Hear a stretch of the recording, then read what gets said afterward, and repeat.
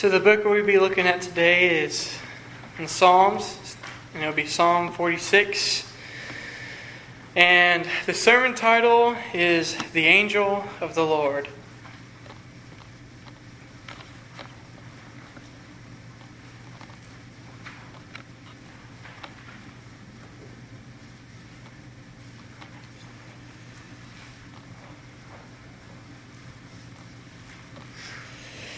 Psalm 46, verse 1.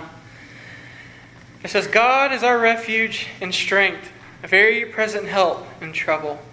Therefore we will not fear, though the earth should change, and though the mountains slip into the heart of the sea, though its waters roar and foam, though the mountains quake at its swelling pride. Selah. There is a river whose stream makes glad the city of God, the holy dwelling place of the Most High. God is in the midst of her, and she will not be moved. God will help her when morning dawns. The nations made an uproar, the kingdoms tottered. He raised his voice, and the earth melted. The Lord of hosts is with us. The God of Jacob is our stronghold. Selah. Come, behold the works of the Lord, who has wrought desolations in the earth. He makes the wars to cease to the end of the earth. He breaks the bow and cuts the spear in two. He burns the chariots with fire. Cease striving and know that I am God. I will be exalted among the nations. I will be exalted in the earth. The Lord of hosts is with us. The God of Jacob is our stronghold.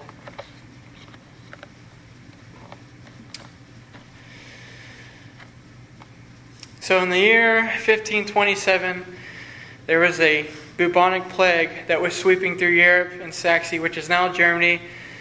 And I guess there were there were many untold deaths, and many people were fleeing. And as we know it, Martin Luther, the song we just sang, A Mighty Fortress is Our God. Martin Luther is the one, who wrote that. Martin Luther, being a minister who was unsure if he should lead his family from this plague, if they should flee the city, leaving the people he ministered to, or to stay during this difficult plague. And he decided to stay in Wittenberg and turn his house. He turned his house to a hospital. And as a result, his youngest son almost died. And it was said that at one point, his son, during dinner, had passed out from the sickness, and they had carried him to the couch. And it was during that time that Martin Luther was meditating on this psalm, Psalm 46. And that's where we get these words. A mighty fortress is our God, a bulwark never failing, a wall. Our helper amidst the flood of mortal ills prevailing. For still our ancient foe doth seek to work us woe. His craft and power are great, and armed with cruel hate. On earth it is not his equal. And then verse 2, and this is the only verse I'll read after this, it says, Did we in our own strength confide, our striving would be losing. Were not the right man on our side, the man of God's own choosing. Thus ask who that may be. Christ Jesus, it is he. The Lord of hosts, his name, from age to age the same. And he must win the battle. And I just wanted to tell you guys that short story because we read that all the time. And just let you know that, as I'm preaching through the psalm, to know that that's where it's inspired from. But now, let's look closer at just kind of walk through a little bit of the context that we just read. 2 Kings 18, and we'll just kind of briefly read to some of these passages so we know the context of Psalm 46. It says in verse 13 of 18, it says, Now in the 14th year of King Hezekiah, how did you pronounce that name, Brady? Sennacherib? I'm just going to say the king of Syria. I'm just going to butcher it every time. I'm not even going to say it. The king of Syria. The king of Syria came up against all the fortified cities of Judah and seized them. So they're seized, right? They're surrounded. They're against the wall. And then we see the king of Syria kind of taunting God. It says, do not listen to Hezekiah, for thus says the king of Assyria, make your peace. Sorry, this is in 2 Kings 18, 31 through 34.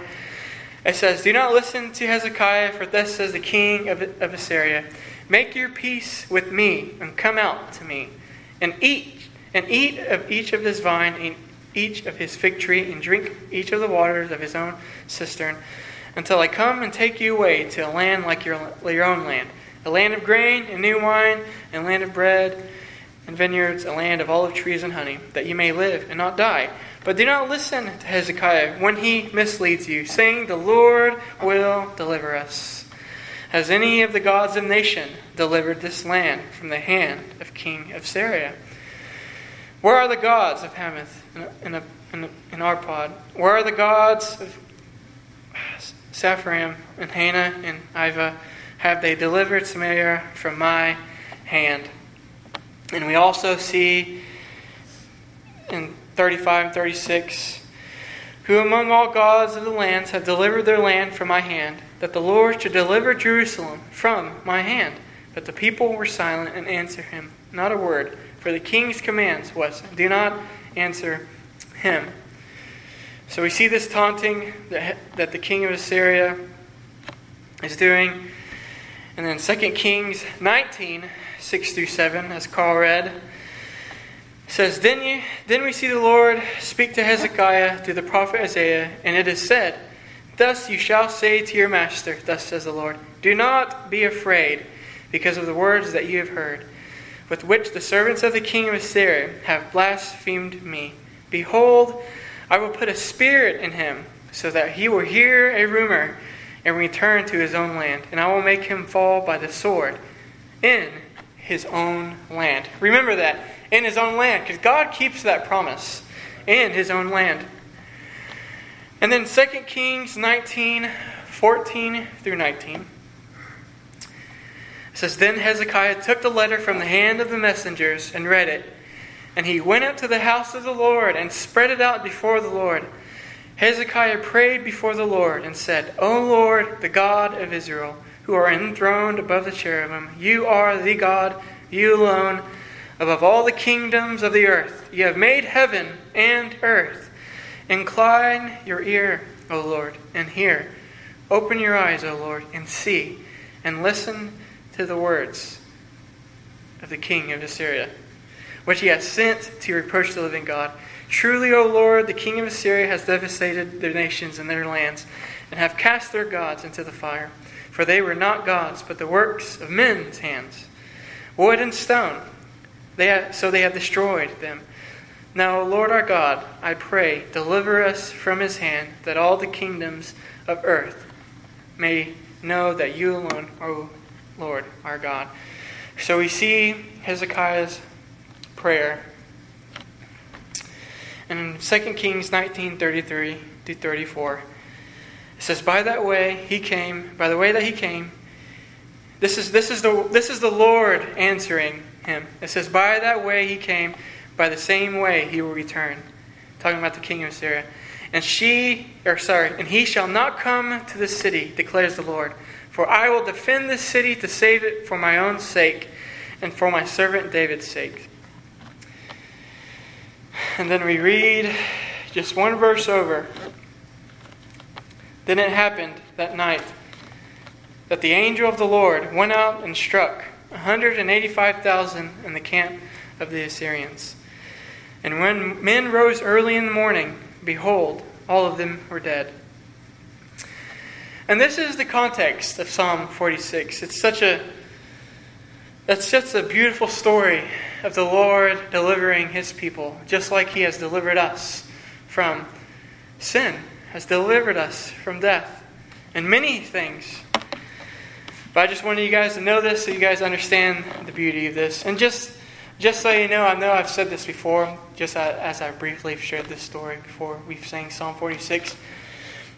But it has been said that, many scholars have argued, even Spurgeon, he says that it was this passage, it was this that was prophesied when King Hezekiah had brought his people, right? He has brought his people to see what we see in 35. That they had come amidst of the battle where the king of Syria, where the army was. And what did they see? They see 185,000. The strongest army at that time. The cruelest army at that time. These were men bred for war. These were terrible and wicked men. And they were slain. And it says that the angel of the Lord, right, went out and struck 185,000 in the camp of the Assyrians. And praise God. When we think of, something like this, usually we would think that God would maybe, send not 185,000 angels, but 50, because maybe they can take out 100, per angel.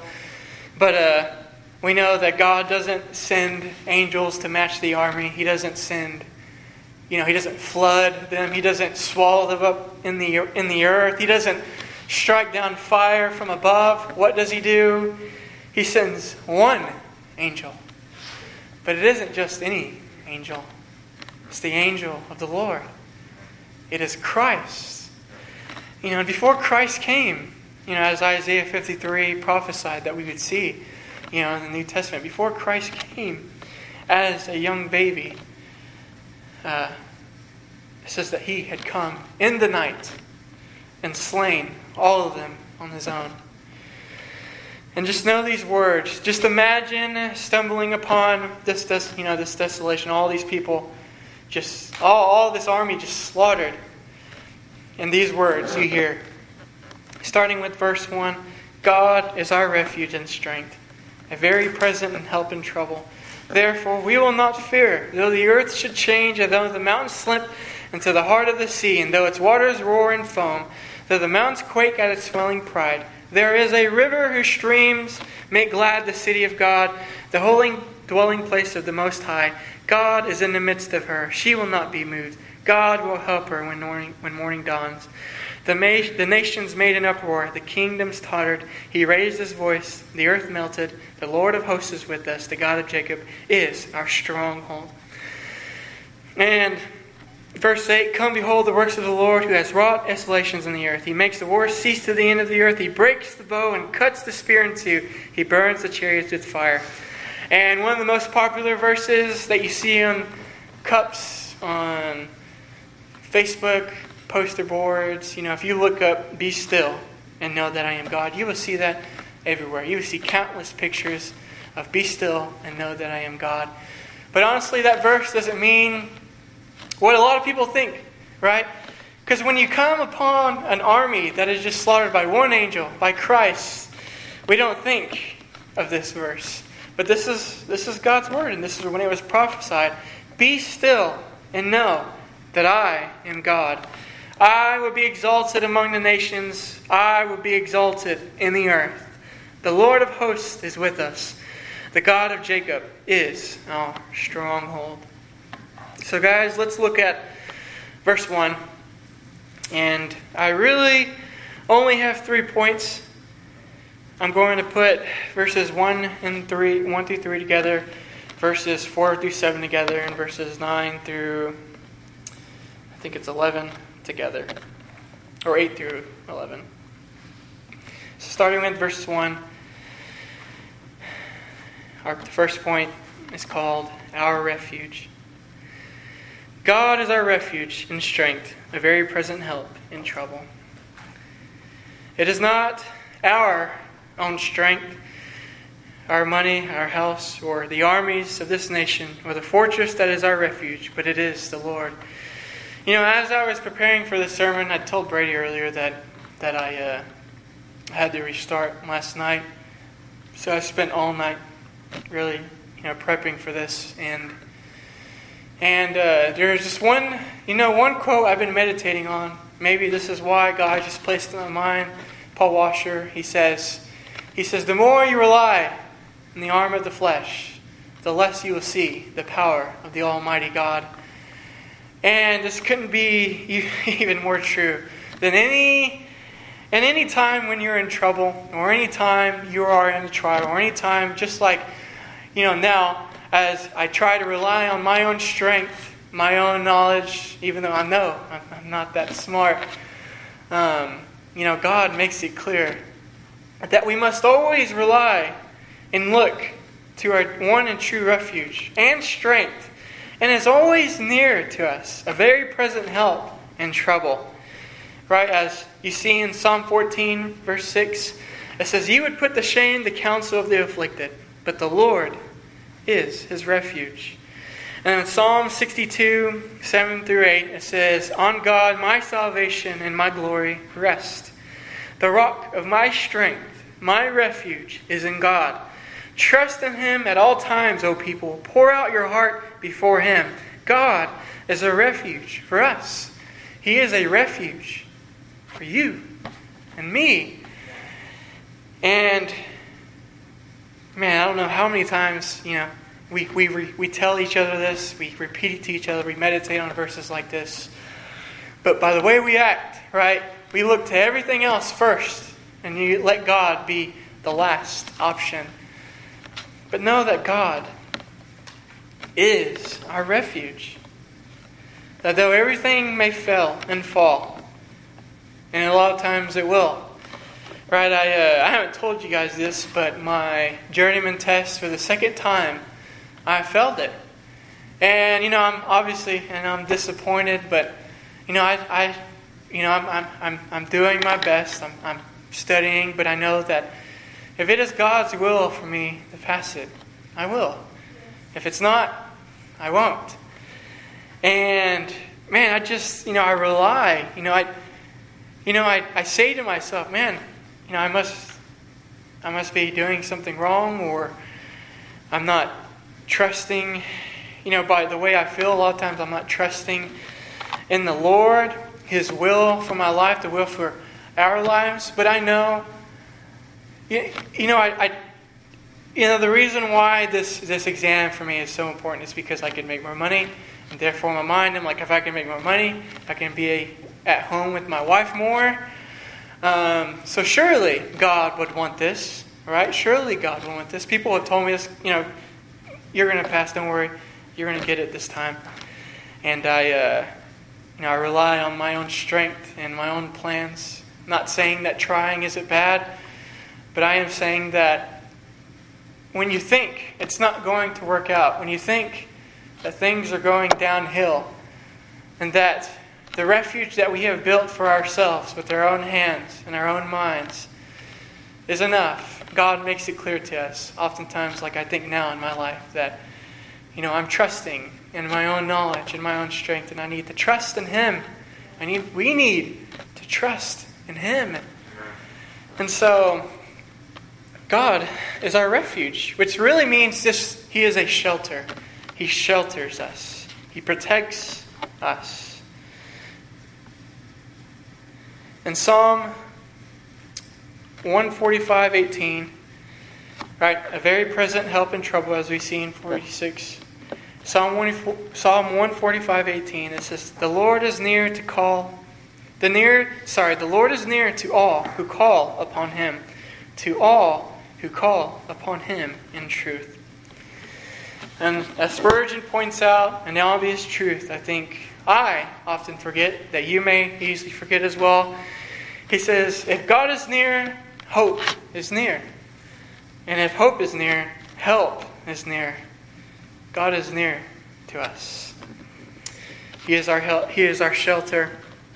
He is our fortress. He is our refuge and strength, a very present help in trouble. His Spirit lives within us. And so in verse 2, Psalm 46, it says, "Therefore we will not fear, though the earth should change, and though the mountains slip into the heart of the sea, though its waters roar and foam, though the mountains quake at its swelling pride." Selah. In Jeremiah 5:22, it says, "Do not fear me, declares the Lord. Do not tremble in my presence, for I have placed the sand as a boundary for the sea, an eternal decree, so it cannot cross over it. Though the waves toss, yet they cannot prevail. Though they roar, they cannot cross over it. So again, God commands us. He says to us, therefore we will not fear, though the earth should change and though the mountains slip into the heart of the sea. Can you imagine seeing that? If we actually witnessed something like that? I mean, I don't know about you, but honestly, I probably would be terrified if I was in the midst of something like that. If I witnessed the earth literally changing and the mountains slipping into the heart of the sea, and the waters roar and foam, and the mountains quake. But we must not forget who is literally in control of all this. So brothers and sisters, verse 1, the Lord is our refuge and He is near. And though all of these things happen, and things like these will happen, He is a present help in trouble. So as in the Assyrian invasion, God sheltered the people of Israel, and He demonstrated that He was the source of their protection, which are those who trust in Christ. Right? Who is the angel of the Lord? Christ.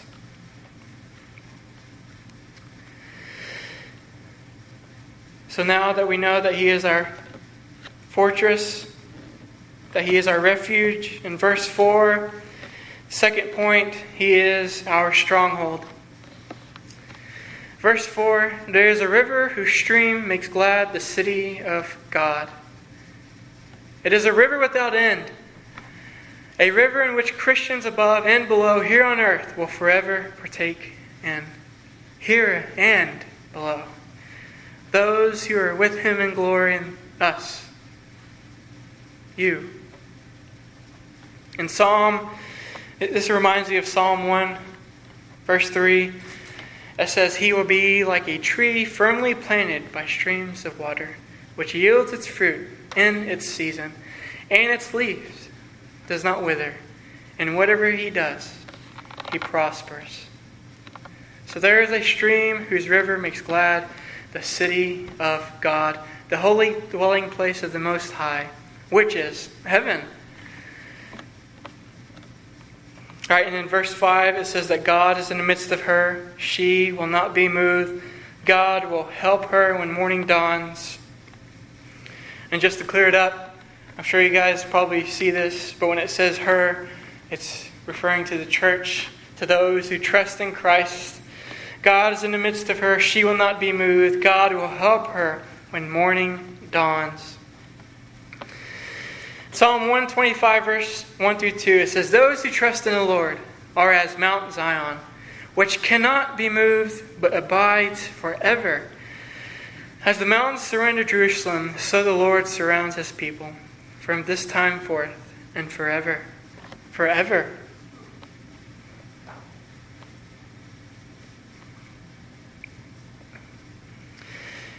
And as we see in verse 6, it says, The nations made an uproar, the kingdoms tottered, and He raised His voice, and the earth melted. And the earth melted. Why are the nations in an uproar? As we see in Psalm 2, 1 through 4, it says, Why are the nations in an uproar, and the peoples devising a vain thing? The king of the earth takes their stand, the kings of the earth take their stand, and the rulers take counsel together against the Lord and against His anointed, saying, Let us tear their fetters apart, cast away their cords from us. And He, the Lord, our Angela, He sits in His heavens, and what does He do? He laughs. The Lord scoffs at them. So when I was reading, verse 5 and verse 6, or, really just this whole passage, seeing just, the power of the Almighty God, that, He can melt the earth. It'll be nothing. It would be no effort. He can melt the earth. He could bring all kinds of things and just destroy the armies, the people who plot against Him. It reminds me of Psalm 2. It says, He sits in the heavens and He laughs. The Lord scoffs at them. It reminds me many times of when me and Brady or any of us would go out to the bus station or anywhere, because I'm sure you've heard it. I've heard it many times when we used to go out evangelizing at the clubs. Many people would say to us, we would say we had played with them, bow before the Lord, repent and turn to Him. There is hope, there is salvation. And many times they say, oh, I won't bow. I won't do this. He'll have to make me. And I've heard many times Brady say, oh, He will. Whether you bend the knee to Christ and confess that He's Lord willingly or not, they will. They will.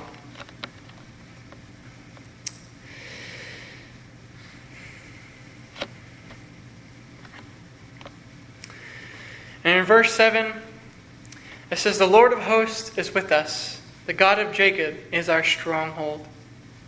The Lord of hosts is with us. The God of Jacob is our stronghold. Which brings me to the next point. The last point. The Lord of hosts.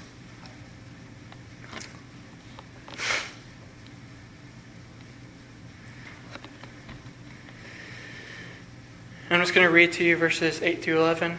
It says, Come, behold the works of the Lord, who has wrought desolations in the earth. He makes the war cease to the end of the earth. He breaks the bow and cuts the spear in two. He burns the chariots with fire. I can imagine the Assyrian army pointing their bows at the angel of the Lord. They get all of their army ready, their defense ready. And I'm not sure exactly what that would look like when the angel of the Lord appears before 185,000 men. I don't know if they laughed, but we do know that they mocked God before. Who will deliver you, right? They say to him, to King Hezekiah, who will deliver you? All the other gods have failed. The gods of wood, the gods of stone, the gods made from human hands. But they do not know that this God is the one and true God, the only God, the Lord of hosts. So imagine that they're pointing their bows at Him, that their spears are ready, and their chariots are ready, right? Before the angel of the Lord. It says that He breaks the bows. He cuts the spear in two. He burns the chariots with fire. Be still and know that I am God. I will be exalted among the nations, and I will be exalted in the earth. The Lord of hosts, the angel of the Lord, is with us. I remember when I first looked into the context of the story, man, it brought me to tears, because I don't know how many times we've sang Psalm 46. And I know it's not exactly the same, but just a little information as well. This Psalm 46, it is directed to the chief musician. And, as the commentaries I've read, they have all pointed out that usually when it is said that, there are other things, I can't pronounce some of these words, but pretty much that this psalm, when it was sang, that it wasn't just saying, normally. Spurgeon and others point out that, they had the best. They wanted this psalm to be saying, they wanted it to be powerful because these words are powerful.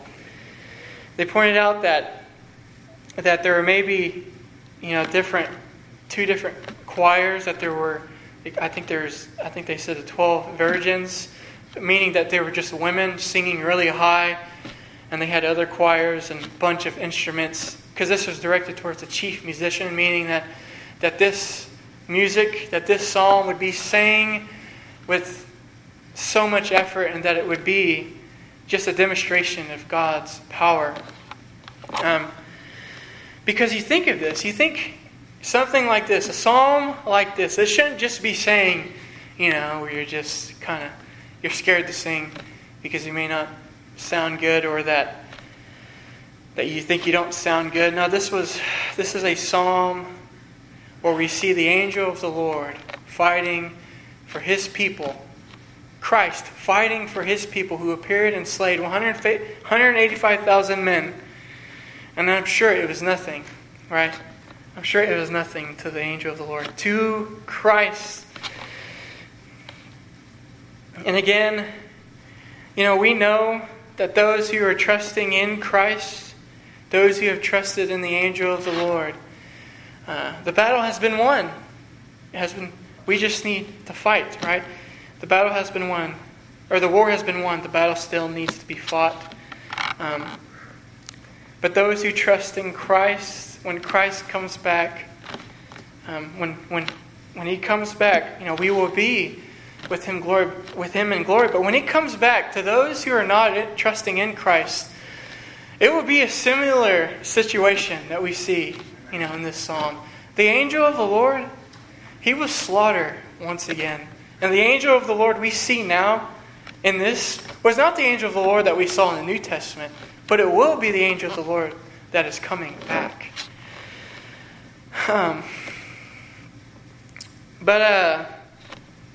In closing, I just want to remind you, just summarize this. We see that He is our refuge, our shelter, and He is present. He is here. He hears us. His Spirit lives in us. He is present here with us now. And this is the people of God. He is present whenever the people of God need Him. And that we may trust in Him regardless of what happens. Neither natural calamities nor the threat of the nations like the Syrian army can shake God's people. Because you have an abundant supply of the presence of the Lord of hosts, the God of Jacob, the angel of the Lord. So rather, if we are in a plague, or if there was an army coming against the United States, or just anything were to come against us, just know that we can meditate on passages like this, where He says, "Be still and know that I am God." And though you may be shaking, you may be terrified, the important part is where you're standing. Is it on Christ? Is it on Christ? I know we forget that, but that's why we might meditate on verses like these. It's to be reminded that our God, the angel of the Lord of hosts, has saved us from the worst thing that could possibly happen to us.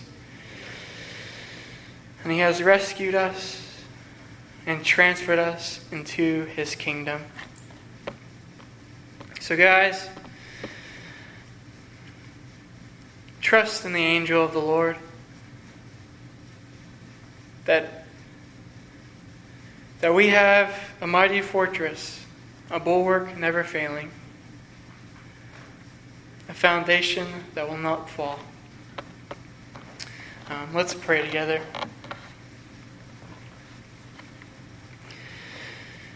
Dear Heavenly Father God, thank you.